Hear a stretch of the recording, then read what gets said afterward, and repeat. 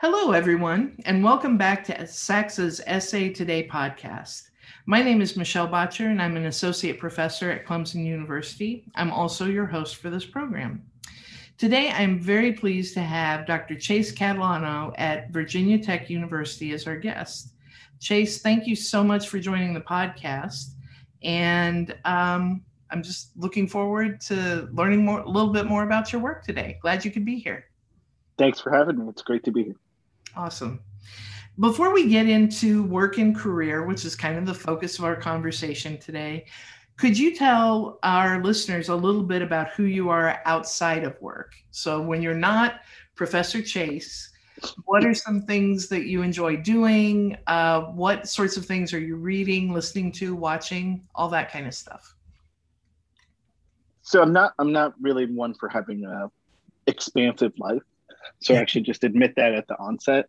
But I would say, I love my dogs, my two rescue dogs. They are my everything. My partner, obviously, who also works in student affairs. So I live and work with my job. My family lives relatively close in North Carolina, and so I like to see them and spend time with them as often as I can. I read a lot, mostly fiction, what I like to call trash fiction, because it's exciting to not have to think about my job, where I do a lot of reading. And when I say trash, I mean, they're not necessarily trashy books, but I don't read like high literature or anything like that. I read, about vampires and zombies and werewolves, and I love things that are fantastical because it helps me think differently and think about other things. I just finished the Broken Earth trilogy by N.K. Jemisin, which was fantastic. So that kind of stuff. I love watching TV. I love shows like everything from Top Chef to The Walking Dead to Last Week Tonight with John Oliver. And I listen to a lot of podcasts. Actually, that's not true. That's a lie. I used to listen to a lot of podcasts when I left my house. Now that I don't leave my house, I only listen to podcasts usually when I'm traveling, which is not very often. But my favorites are probably Why Is This Happening with Chris Hayes and Code Switch on NPR. Those are probably my two go-to, or Serial when they have a new one on NPR. So yeah, really nerdy things. I'm not really that excited. That's awesome. Well, and this is totally a self-serving question because I also love podcasts. And so it's like, add to my list. So I appreciate that. Sure. How about a little bit about, kind of how you got into the role that you're in now? How did you sort of find your way into and through higher education? Sure. So, I think a lot of people believe that there's some traditional path that people take to student affairs, and that path is usually untraditionally traditional, right? So I hear a lot of students say, I didn't even know that you could do this, and they assume that everyone else has that kind of experience. Well, I was a first-generation college student. I went to a small private liberal arts college, Dickinson College, in Carlisle, Pennsylvania. A little shout out to Dickinson. The first person that I dated in college was 2 years older than me and was going into student affairs and was looking at programs in higher ed and student affairs. And so as a first generation college student, I actually knew that you could be a student affairs professional before I really understood what college was about. And that was pretty exciting for me because it helped me really figure out what my path was. Because I really liked college. It was the first time I felt like I could be my whole self. It was the first time I could be around other people who thought really interesting things and talked about them. And some of that's probably the friends that I made, right? So in the mid 90s, being queer and at the time a woman was not really a thing still. There were very few of us who were out on campus. And because it's a small private college, right, there wasn't a lot of diversity in general. And so some of that kind of marginalization really connected me to other marginalized identities. So learning from folks who grew up working poor, learning from folks who were people of color, not realizing I grew up in a place that had a lot of Jewish folks and being someplace where being Jewish was odd. All of those things kind of connected me to communities and the kinds of work that I wanted to do in higher education. And so from college, I went right into a master's program, and then my assistantship was in fraternity and sorority life. From there, I took a position in residential life for 2 years, then went back and started my doc program, where I had an assistantship in residence life.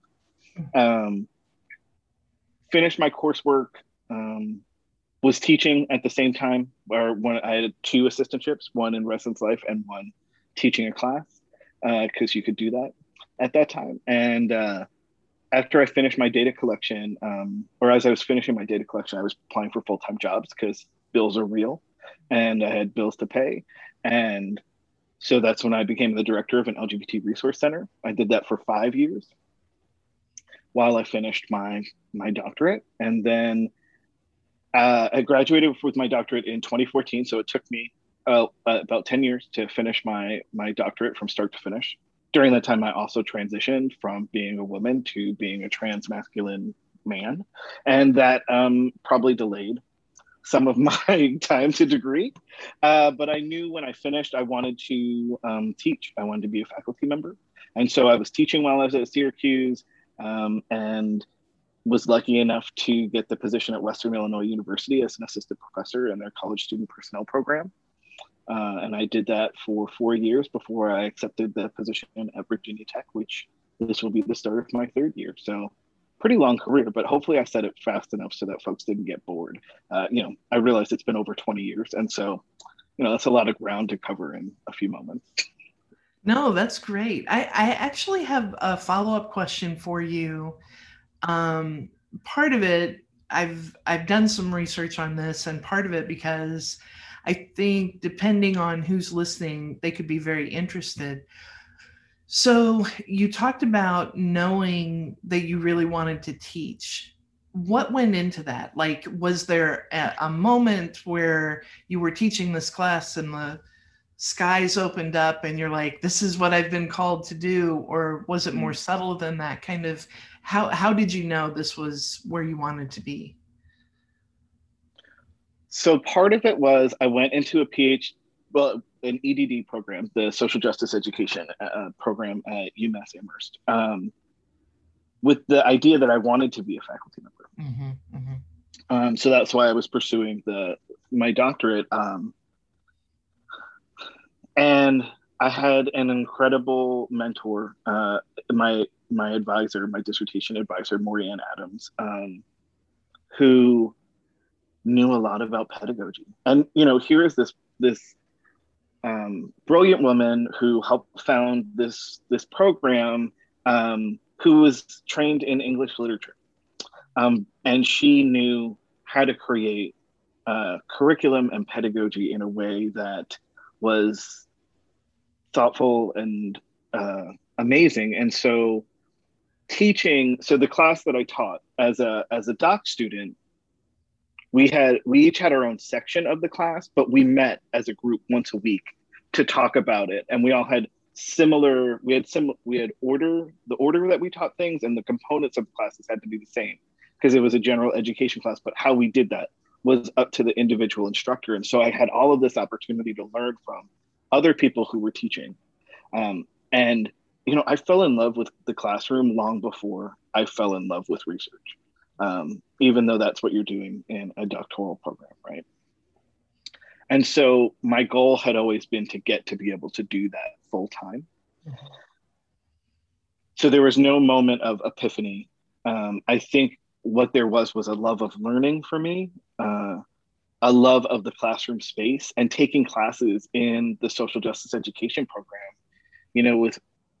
with folks like Barbara Love, with Bailey Jackson, Pat Griffin, Jimena Zuniga, just really understanding the different dynamics of what that means. And those are components I use in facilitation, but they're also components connected to this idea of pedagogy, right? Reading and grappling with Freire, reading and grappling with bell hooks, that love of the engaged pedagogy really started when I started the program and has sustained me throughout. And so I knew, I'll say it this way. I knew I didn't want to be an administrator my whole life. I did not want my days driven by my inbox, which is what it was like to be a director. And that it's just a really tough way to live. And some people are wonderful at it and they thrive on it. And I realized it was crushing my soul to do it that way. And so, yeah, that was, I think that moment when I realized this is what I want to do probably started with my program and really came through when I had that moment where I probably had to make a decision between, and it's probably not this clean of a binary, but a decision between moving up in student affairs or higher education into an associate vice president, assistant vice president, or potentially dean of student position, or faculty. And I realized I did not want to live the life that the folks who did those jobs did. Not because it's a bad life, but I knew it wasn't the life that I wanted. And to borrow the idea that I got from George McClellan, like, there are questions I wanted answers to that I couldn't pursue while I was a full-time professional in an administrative position that I could only pursue as a faculty member. That's great. And I wrote down, and will cite you on this, but I did not want my days driven by my inbox. That is an excellent quote. So you touched on this a little bit, but you know, we talk all the time about how student affairs and higher education is a small world, and everybody knows everybody, or almost everybody knows almost everybody. Who, and again, you've mentioned some people, if you want to go back to them, that's fine, but who are some people who've really been instrumental in you sort of navigating, whether it was student affairs or student affairs leading into faculty? Because again, I think people listening will be like, oh, okay, I know that person too. And just to sort of, you know, bring us closer together. So who are some people who come to mind for you? So you're right. It is a very small field, and you know, you meet people and almost like pick up friends throughout conferences or positions that I've had, and I've worked with many wonderful people who I am grateful for. You know, the first folks that come to mind, besides my faculty from my doctoral program, would be, you know, Susan Marine, who's at Merrimack, who was a longtime student affairs administrator. She invited me in to work on a chapter for a book on trans students. The chapter was about trans students, and she didn't have to do that. She was literally at that time transitioning to be a faculty member from student affairs, and gave me that kind of encouragement to write. Dan Tillapaw, who's at California Lutheran, CalLu, invited me in to do a research project with him while I was an administrator. And that was incredibly generous and kind. Don Johnson, who's faculty in the higher ed program at Syracuse, was my mentor in helping me figure out how to apply for faculty jobs too. She also is someone who, these are all folks who have extensive student affairs experience and became faculty members, right? So those are the folks whose work, you know, I really valued. And yeah, a lot of queer and trans kin, you know, I mean, Rachel Wagner at Clemson, she's my person. I've known Rachel since we were in the doc program together, both working in student affairs. Each taking turns switching from student affairs to faculty life, and trying to navigate that world together. TJ Jurian is a co-creator, co-conspirator of mine who I adore. And of course, you know, Z Nicolazzo, who I recall when Z was applying to Miami for her PhD, and those moments, and watching her blow right past me. Finish her PhD while I was still finishing mine, publish a book while I was still trying to figure out how to get journal articles out of my dissertation, right? But just brilliant individuals. And so those are, you know, like those are folks who have influenced really my faculty experience. And, you know, too many people to mention in student affairs that I have had the pleasure to learn from and learn with throughout my time. But it's a pretty small field, and I think I probably I've lived in New England. I'd call broadly the Northeast, the Mid-Atlantic, and the Midwest, and spent some time in California in the West, and then the South, right? And so I feel like I have a pretty vast network of people across the United States, and people keep moving constantly, which then just broadens the networks of possibilities. Oh, that's great. When I originally started asking that question, I used to say a person, and everyone who answers says, well, I couldn't talk about just one. So I'm trying to change the way I ask that. But that's great. Thank you. Sure. I saw that you put one or two people, and I thought, I'll try, but no, that's not really good. Yeah, I need to change the script completely. Everybody who... Well, let's talk a little bit about, and you've done a great job setting the stage for how you got into your role as a faculty member. When it comes to, and I like that this is the first question from this set of questions for you in particular, because it sounds like teaching is a big part of what drew you to this work that you do. So how would you describe your teaching philosophy and how that shows up in your pedagogy? Yeah, I've spent a lot of time thinking about this question since I saw it. And, I have that flowery statement, I'm sure, that I had to send when I applied for faculty positions. But it probably comes down to, my teaching has roots in, social justice education, obviously, from my academic training, praxis, the idea of critical self-awareness, and engaged pedagogy, right? So for me, I approach each class as both the class when I think about planning a syllabus, but as well as the class in each class session as, what is it that I want students to be learning? What are ways that they can engage in learning with me, right? Teaching graduate students is a privilege of being able to think with people instead of think for them. And Don Johnson was the one that really spoke that the first time, and it really landed on me. And so what can I do to create a space, a place, and materials that allow folks to think with each other, and break them out of their past of banking education, the Freire notion of banking education that assumes that the learner doesn't know anything. I want to cultivate students' curiosity. And there's a level of accountability, right?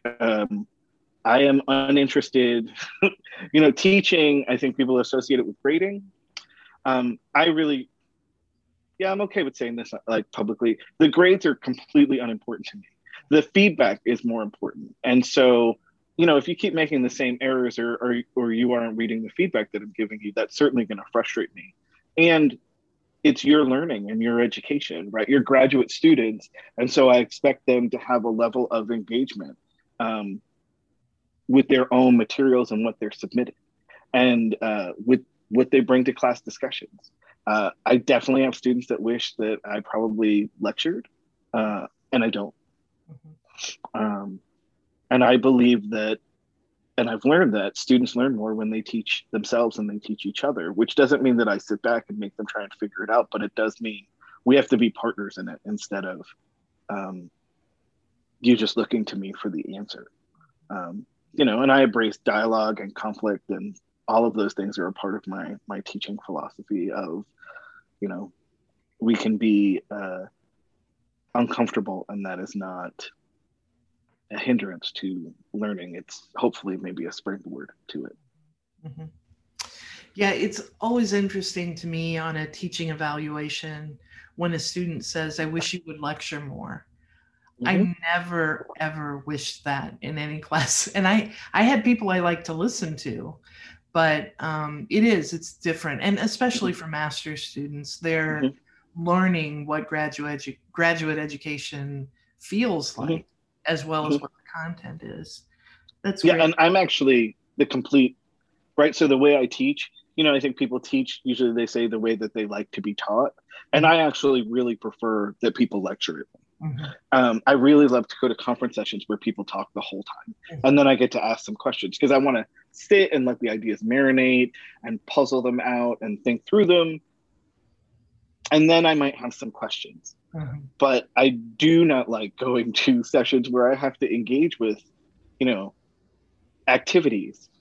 I find that to be incredibly hard to do, which maybe is from too many years in student affairs and having to facilitate engagement activities.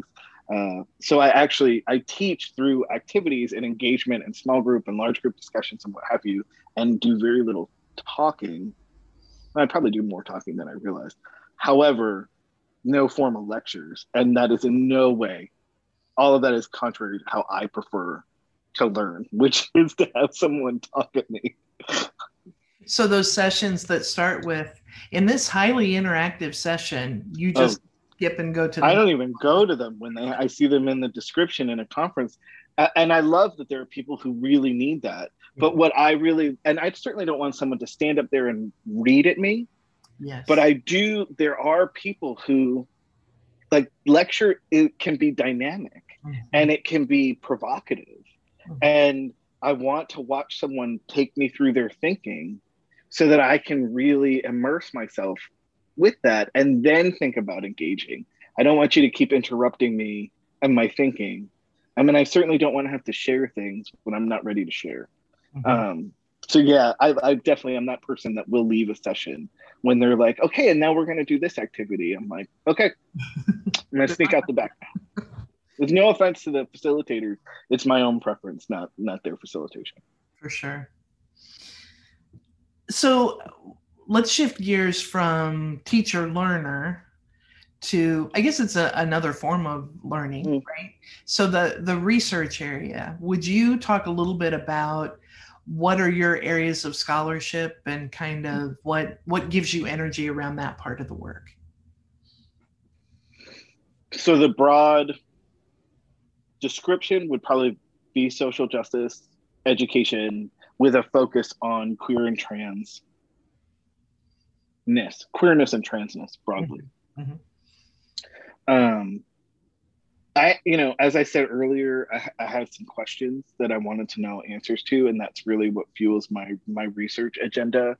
And so, the research I did with Dan Tillepaw was about LGBT resource centers that where graduate students are the sole staff member. Because we had a conversation where I thought that just feels incredibly exploitative, incredibly problematic, and an institutional gesture at inclusion without actually investing resources into it. And it feels like a little too much to ask of a graduate assistant. I don't care how professional and developed and thoughtful they are. 20 hours a week to do a job that took me 70 hours a week to do just doesn't seem like a good exchange. So let's explore that, right? So that's where my research inspiration comes from, thinking about institutional dynamics, thinking about what that looks like for queer and trans students, what that looks like at different institutional types. And then, currently I'm working on, I have a large data set of 87 interviews of folks who facilitate what broadly would be called safe zone trainings. Because I'm curious about what is the impact, not the impact of the training itself, which is a really excellent question, but I have no idea how we answer that question. But what is the impact of facilitating on the people who facilitate diversity intervention education sessions, right? Specifically on LGBTQ students. And then things that I teach about, right? So I'm working on a research project on the scholarship of teaching and learning for the history of higher education classes. And so I've been working with Kelly Shrum, who's at George Mason University, and we have a project on using the same design for an assignment where students create websites on a historical event and link that to contemporary culture, as well as create an asynchronous learning activity. As well as we've done interviews with folks who teach their campus version of history of higher ed or higher education in the United States, and learning about what people are teaching, what books they're using, the approaches they're taking.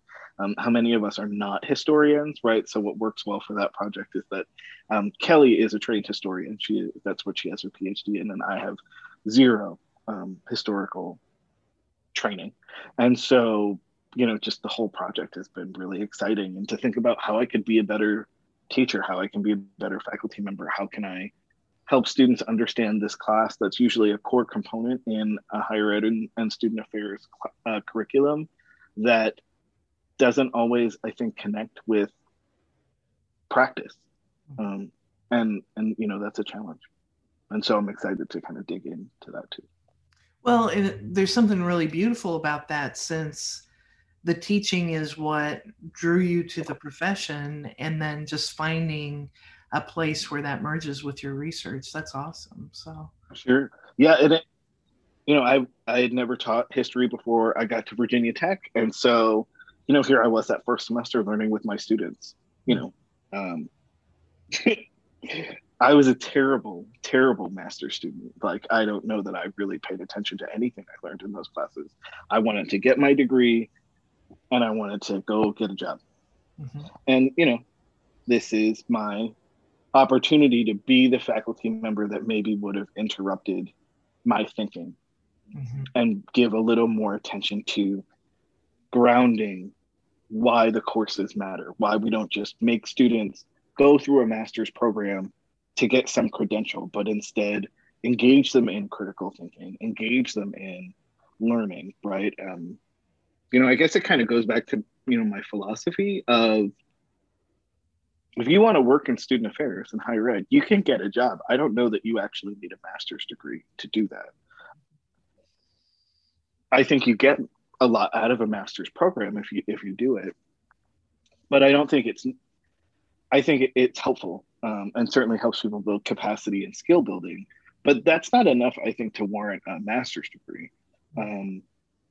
My take has always been, my job in the classroom for a higher ed and student affairs program is to get you to think about or be prepared to puzzle through for questions that we haven't asked yet, for dynamics at institutions that we haven't anticipated, to not get stuck in doing things the way they've always been, but to bring fresh eyes to old problems. And that's the point, I think, of a graduate education in higher ed and student affairs, is to be ready and excited about those challenges instead of treating it like a hoop you have to jump through in order to get an entry-level student affairs position. Yeah. Well, I love how you talk about wanting to be a better teacher because you weren't that great of a student. I tell people, terrible. I was a really good hall director because I was not a very good RA. So I knew what to look for, and I knew, how to find ways to support people. And like you said, interrupt sort of the patterns mm-hmm. that we fall into. When you think about it's not just scholarship, right? So it could be service opportunities or other things. How do you choose what to say yes to? Because we know that time is a limited resource, but sure. Do you have strategies? Do you have sort of first it's got to meet these 4 criteria, and then I'll look at what else is in it? So. No, I'm terrible. I have yet to learn how to say no. Okay. I've gotten better at saying no, but I still said yes. I said yes to something last week that I literally had told my accountability group I was not going to do anymore, which I said yes to a book chapter, right? So faculty life, right? They're very clear on the things that you need in order to get tenure. Mm-hmm. And Virginia Tech is a research one institution, which means that research and scholarship is the priority. Teaching would come second, and service comes mm-hmm. last. And I say all of this to say, I am a softie and I say yes to things because of the person that asked, because of how they asked, sometimes because it's interesting to me and I'm like, yeah, let's do that. Uh, Sometimes out of compassion, right? And sometimes, out of necessity. I think we make it seem like you could say no to some things, and I'm not quite sure that you can when you have to do a particular kind of service. Like there's a certain level of service I have to demonstrate in order to earn tenure at Virginia Tech, and so I have to say yes to some of the service things, even though all of the faculty advice for pre-tenure faculty is to say no to service as often as possible, right? Um, I had my second year review and I was told, please stop, it's great that you write so many book chapters, but we really we want more peer-reviewed journal articles. What did I say yes to last week? I said yes to a book chapter. Mm-hmm. I'm terrible. I'm terrible at it. So I'm not even going to pretend on your podcast that I have my stuff all together. I have a to-do list of research projects that sometimes makes me a little overwhelmed. And so anyone who's listening and wants to partner with me on a project, please don't ask me because I am terrible at saying no. And sometimes I think I can modulate my time and say, yes, but can we start working on that? And I'll give what I think is a faraway date. Mm-hmm. I'll say, yes, let's work on that in spring 2022. I am a fool. Don't listen to me. Just don't listen to me, folks. I'm a work in progress when it comes to all of that. I'm greedy for projects, really, for research projects, for writing projects. Not because I want my name out there, but because I love writing with people. I love the topics that I get to write about. And people have really interesting research questions that I'm like, yes, let's dive into that data. Yes, let's work on that. Yeah. So additionally on your plate of stuff to do, what are some other things that you're involved with, whether it's certainly institutional service, but professional organizations? What other things do you give your time to?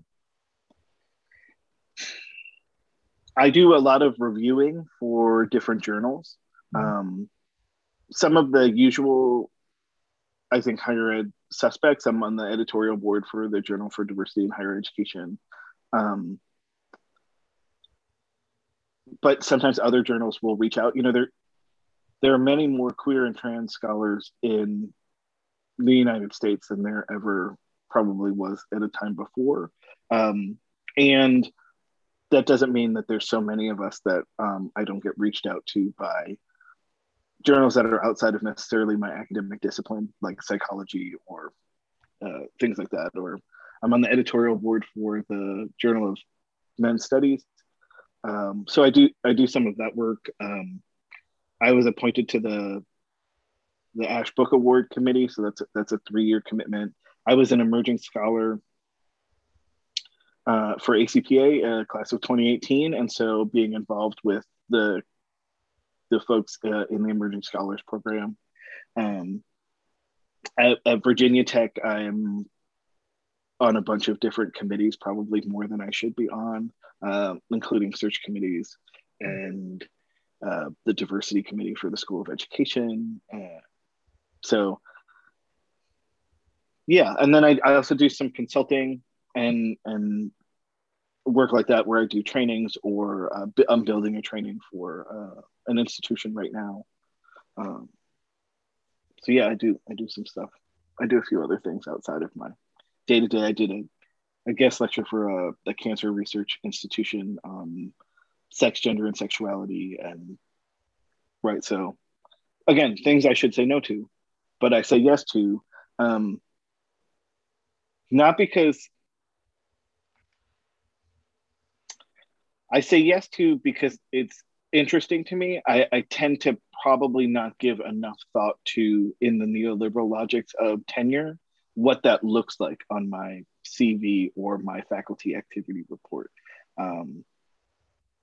Yeah, because I'd rather just do work that I love instead of what I'm quote unquote supposed to do. Yeah. Yeah.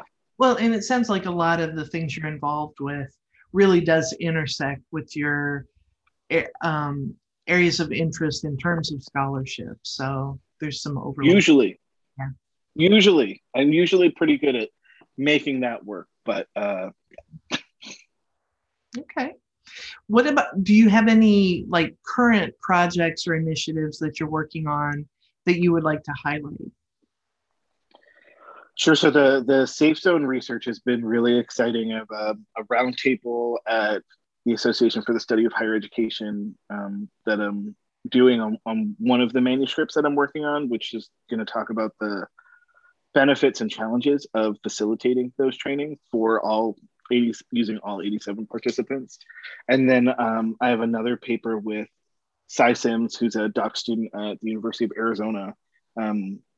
We're doing a paper on kind of what are the components of these trainings. So the research really covers everything from the design itself, folks sharing their designs, to their experience with facilitation and how they would describe facilitation, to conceptualizations about safe zones, safety, allyship. So these are the first two kind of manuscripts that are coming out of that, and I'm pretty excited about it. The piece with Cy is really probably multiple papers, and so as we work through the data, we're trying to figure out where we're going with it. And those are just looking at the folks who full-time, this is part of their job, right? So of the 87 participants, not all of them is this a part of their job. They volunteer or do it just because in other ways. So I'm pretty excited about that research. I'm pretty excited to work on really dig into the research about folks who teach the history of higher education and what that really tells us about our programs and the faculty who do it, and learning from the participants that Kelly and I and our graduate student Sophia, who's also on the project, what people are using to teach. It's always exciting to hear about new articles or things that I've missed.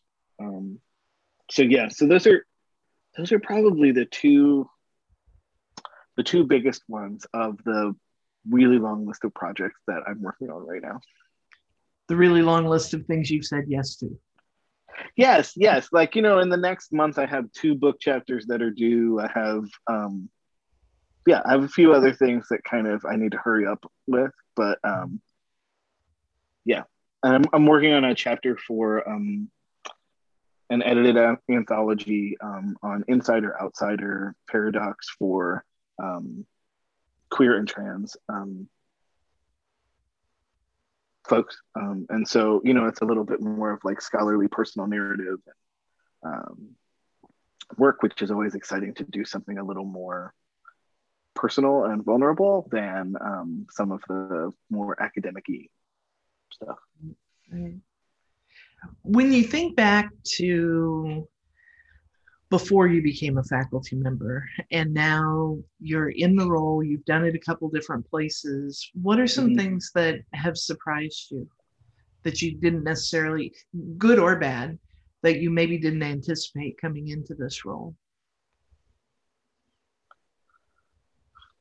Well, I mean, the first would be reinforcement of what a really bad master's student I was. Really, turnabout is fair play. I can't even get mad at students for being the way I was. I can get frustrated, and I'm sure I do. I know I do. I try not to let them see it, but I get it. And so that was, a little bit of a surprise where I think I reached out to a few of my master's faculty and said, I'm really sorry. I was terrible. I was just, wow. And I think I did something similar when I was a doc student and started teaching my own section that summer. After I sent some of my undergraduate faculty members emails to say, I really was a pain in your ass, and I am sorry. I get it now. And you were so gracious and kind. And I'm just glad I still have relationships with some of my undergraduate faculty members, that they didn't write me off. So it reinforced that. I mean, that was a little bit of a surprise. Um, it surprised me how much pressure I feel to be a good teacher. So, regardless of the weight of teaching evaluations, I always anxiously await my teaching evaluations. What students say really matters to me. Their experience in the classroom really matters. And it's not that when I was a full-time administrator and teaching one class a semester at Syracuse that I didn't care. There was a difference in that I had a little bit of distance from it, and that it wasn't going to impact my overall job performance. My associate vice president, who I reported to, did not look at my teaching evaluations, and that was not factored in to my end of the year evaluation. Now we could have a whole conversation about why maybe that should have been different, but it wasn't. And then to know that, that's my semesterly evaluation. It's great, to have feedback from colleagues and peers and in a variety of other ways that I interact with folks on research projects and what it means to co-author with me, all that stuff. But this is really the only formal evaluation process that happens. And it really matters to me. And I guess it probably, I definitely hear people say, well, it really, it's just one or two comments. Those one or two comments, I still can't let go. Like, it lingers. That's definitely been a surprise. And then the last one I would say is it takes a lot more work. And I don't know if this is true for you too, since you have pretty lengthy student affairs experience prior to faculty life. It's a lot more work to translate full-time student affairs experience into a curriculum and to connect practice to content. I think because so much of the ways that these courses, the structure of these courses do seem disparate from the active practice. And I think maybe that leads to students being really bad graduate students. But, we both teach law, right? And law is one of those classes where students either come in and think this is going to be like law school class, and it's going to be all Socratic method and lecture-y, and I'm going to have to do an exam that's closed book where I remember cases and years and what have you. Actually, that's probably the only perspective that I think a lot of students come into a law class for. And I haven't in no way, and thanks to talking to you a couple of years ago, I've been able to let go of that perception completely and teach a completely different kind of class that really focuses on their ethical development, that really focuses on risk management, that really focuses on the practical, piece, as well as stop saying, like, we need to stop teaching students that if they know how a court case was decided, that in any way they could interpret or should interpret legal decisions that happen from here on forward, right? Not only do we not speak legal scholar talk, but legal counsel might have some opinions about you doing your own interpretation of, be it Title IX to, any liability issues that the institution has, right? Or signing a contract that you should, and I think it took a lot more rethinking in my head and reimagining how to take the experience of entry-level professionals aren't going to engage with legal counsel most of the time until until they get much higher in their career at an institution, because hierarchies are real. And if you are, it means something really, really bad happened, either to you or to a student or a decision that you made. And that's a whole different conversation. And those are more the exception than the rule. But this perception that if I do anything wrong, I'm going to get fired, we need to help students understand how to unpack that, to let go of that, because it takes a lot for somebody to get fired, even at a private institution, and your perception of law and policy need to be adjusted. And so it's harder to translate that into what that looks like in building a curriculum for a semester in a law class than I think I thought it would be. Mm-hmm. You know, and and in you as someone who I know had significant conduct experience, right? I imagine that you're like, I'm teaching this class, but maybe it's completely divergent from how I experience conduct, and why are we doing it that way, right? Like it literally took you disrupting my thinking to say, why would we teach this class differently? Like, why would we teach this class so differently than what we actually want students to go into the field knowing? Right. And well, first of all, let me just say, anytime you want to come back and just do an episode on teaching law and ethics, I would do that. Like I would do Sure. a 14-part series on that topic. But yeah, I mean, it's such a weird transition because I still feel like a practitioner, but my students don't see me that way. That maybe the first fall I taught, maybe then, Mm-hmm. but after that, nope. You're a faculty member, and it's not discrediting what I bring by any stretch. Mm-hmm. But if I didn't think, yeah, I may not know exactly what it's like right now before COVID, I sure do now. I was in housing for a long time, and you worked in housing. Mm-hmm. And I talk to people who are doing it, and I'm like, I can't even pretend. I cannot Yeah. even pretend to know what it's like. And so, in law and ethics, Title IX, dramatic changes, in the Right. past. Well, I think I'm starting year 8.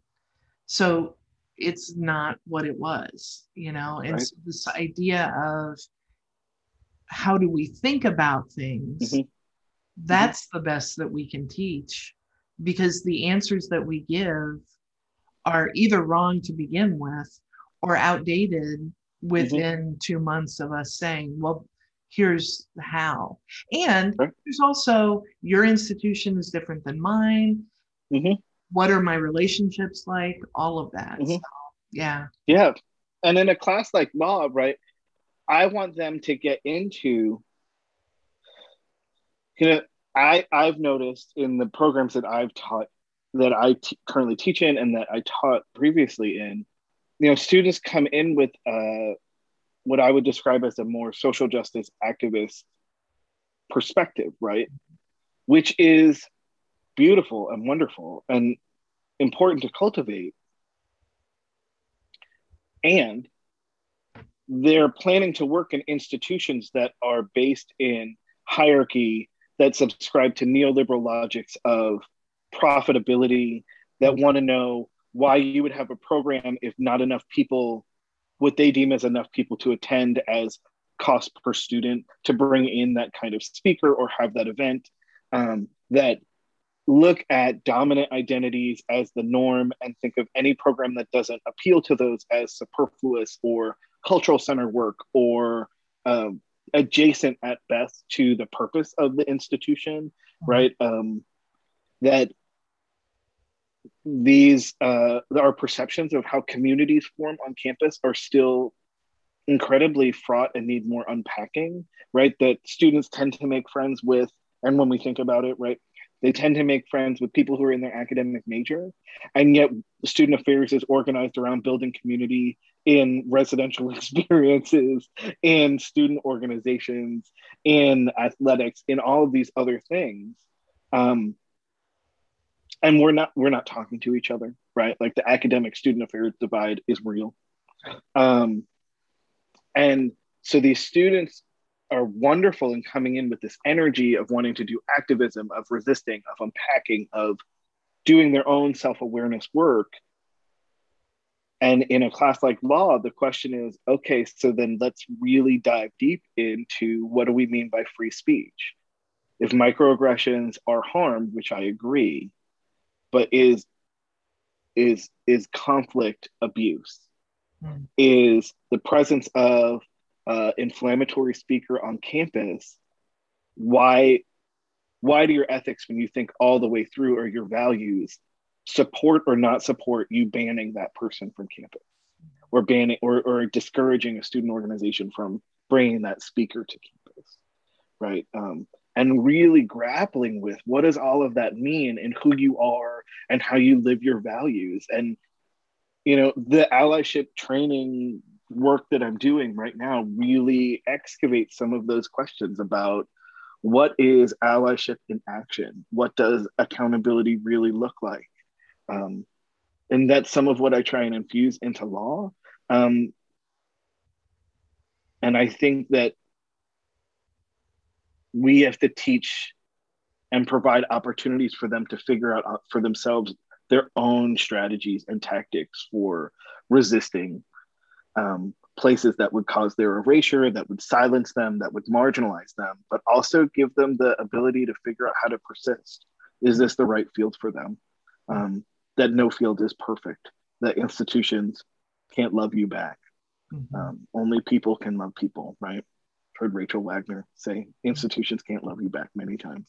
And it's true. And yet we have deep love for these institutions, right? We have mascots, we have athletics, we have all the places, the ways that they inspire us to try and give back, whether it's our time or our money. So all of those complicated issues, how do you get people to wrestle with those in a law class where they're like, that's not what I signed up to take?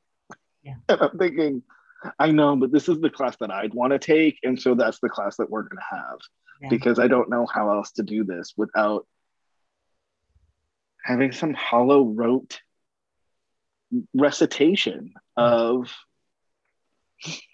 classes, of cases, of outcomes, of what have you, when I'm not a legal scholar. Right. I'm not going to pretend to be one. I'm not a historian, and I'm not going to pretend to be one. I love case law. Like, I find it so fascinating. And I don't remember ever using it. Ever. This is my point, right? That is my point. I mean, maybe once over the water cooler, maybe once because someone else somewhere said the name of a case and you thought, oh, I should know what that is. But never in an interview. Interviews are not exams. No, in you the need work to know the case. Right. In the work. To know why you shouldn't drive someone or drink underage, right? You don't need to know the case that determined why you should not drink with underage staff members. You just need to know that there's some policy that you need to find out about what the repercussions might be if you make that choice. Choices and consequences. That's all I can teach people.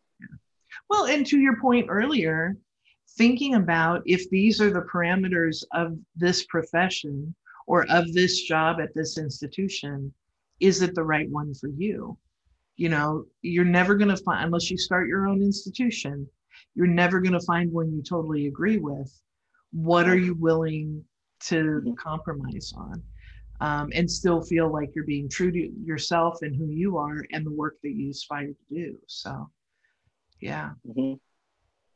Well, kind of with all of this in mind, what if someone were to come to you and say, hey, I'm thinking about this? And again, it might be a student, it could be a current practitioner.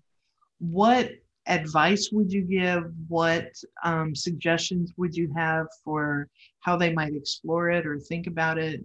What thoughts do you have there? Well, if they already have a doctorate, I would say volunteer to teach. There's lots of programs that you could do it remotely or in your area where they'd be happy to have an adjunct faculty member and engage in a community of learners, of faculty, to understand what it's like to really test it out. To know that if you go from being a high enough ranking administrator, whether higher ed administrator or student affairs administrator, are you prepared for the salary cut that's going to happen? Because once you hit a certain level, usually director or over, depending on the size of your institution, you're going to take a salary cut when if you get a faculty job. That you should probably investigate more that faculty who seem like they don't really ever come to campus and that they're not really doing anything most of the time are probably super productive in doing other things that you just can't see. And be prepared to have that realization moment. where you have a new, I don't know, a new perspective on that. For folks who don't have a doctorate, the advice I usually give them is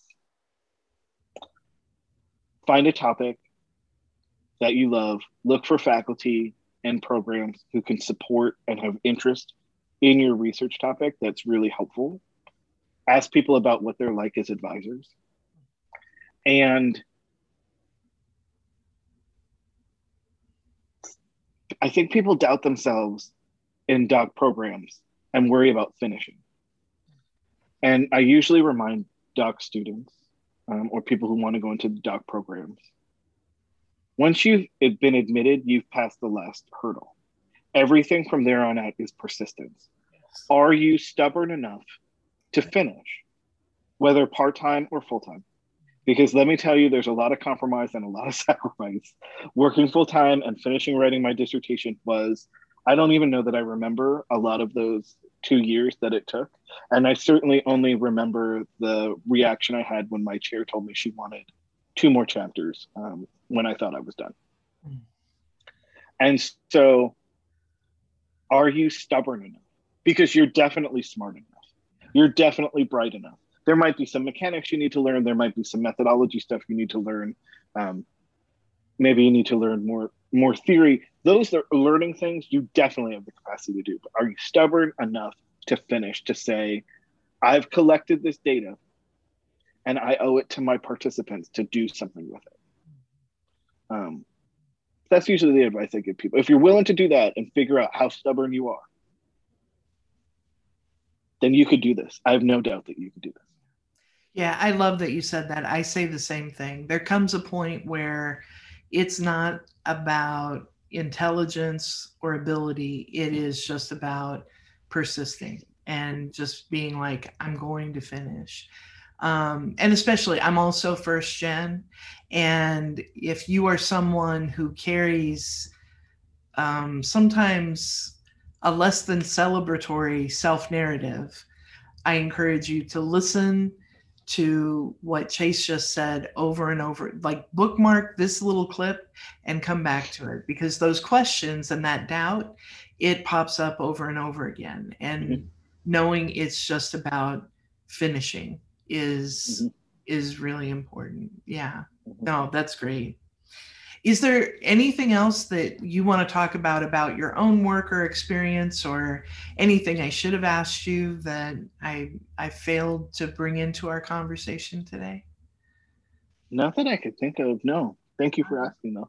Yeah. Well, thank you so much. I mean, I had a feeling this was going to be a pretty good conversation, and I'm not even kidding about another episode about teaching law and ethics, because it is my favorite course to teach. I love it.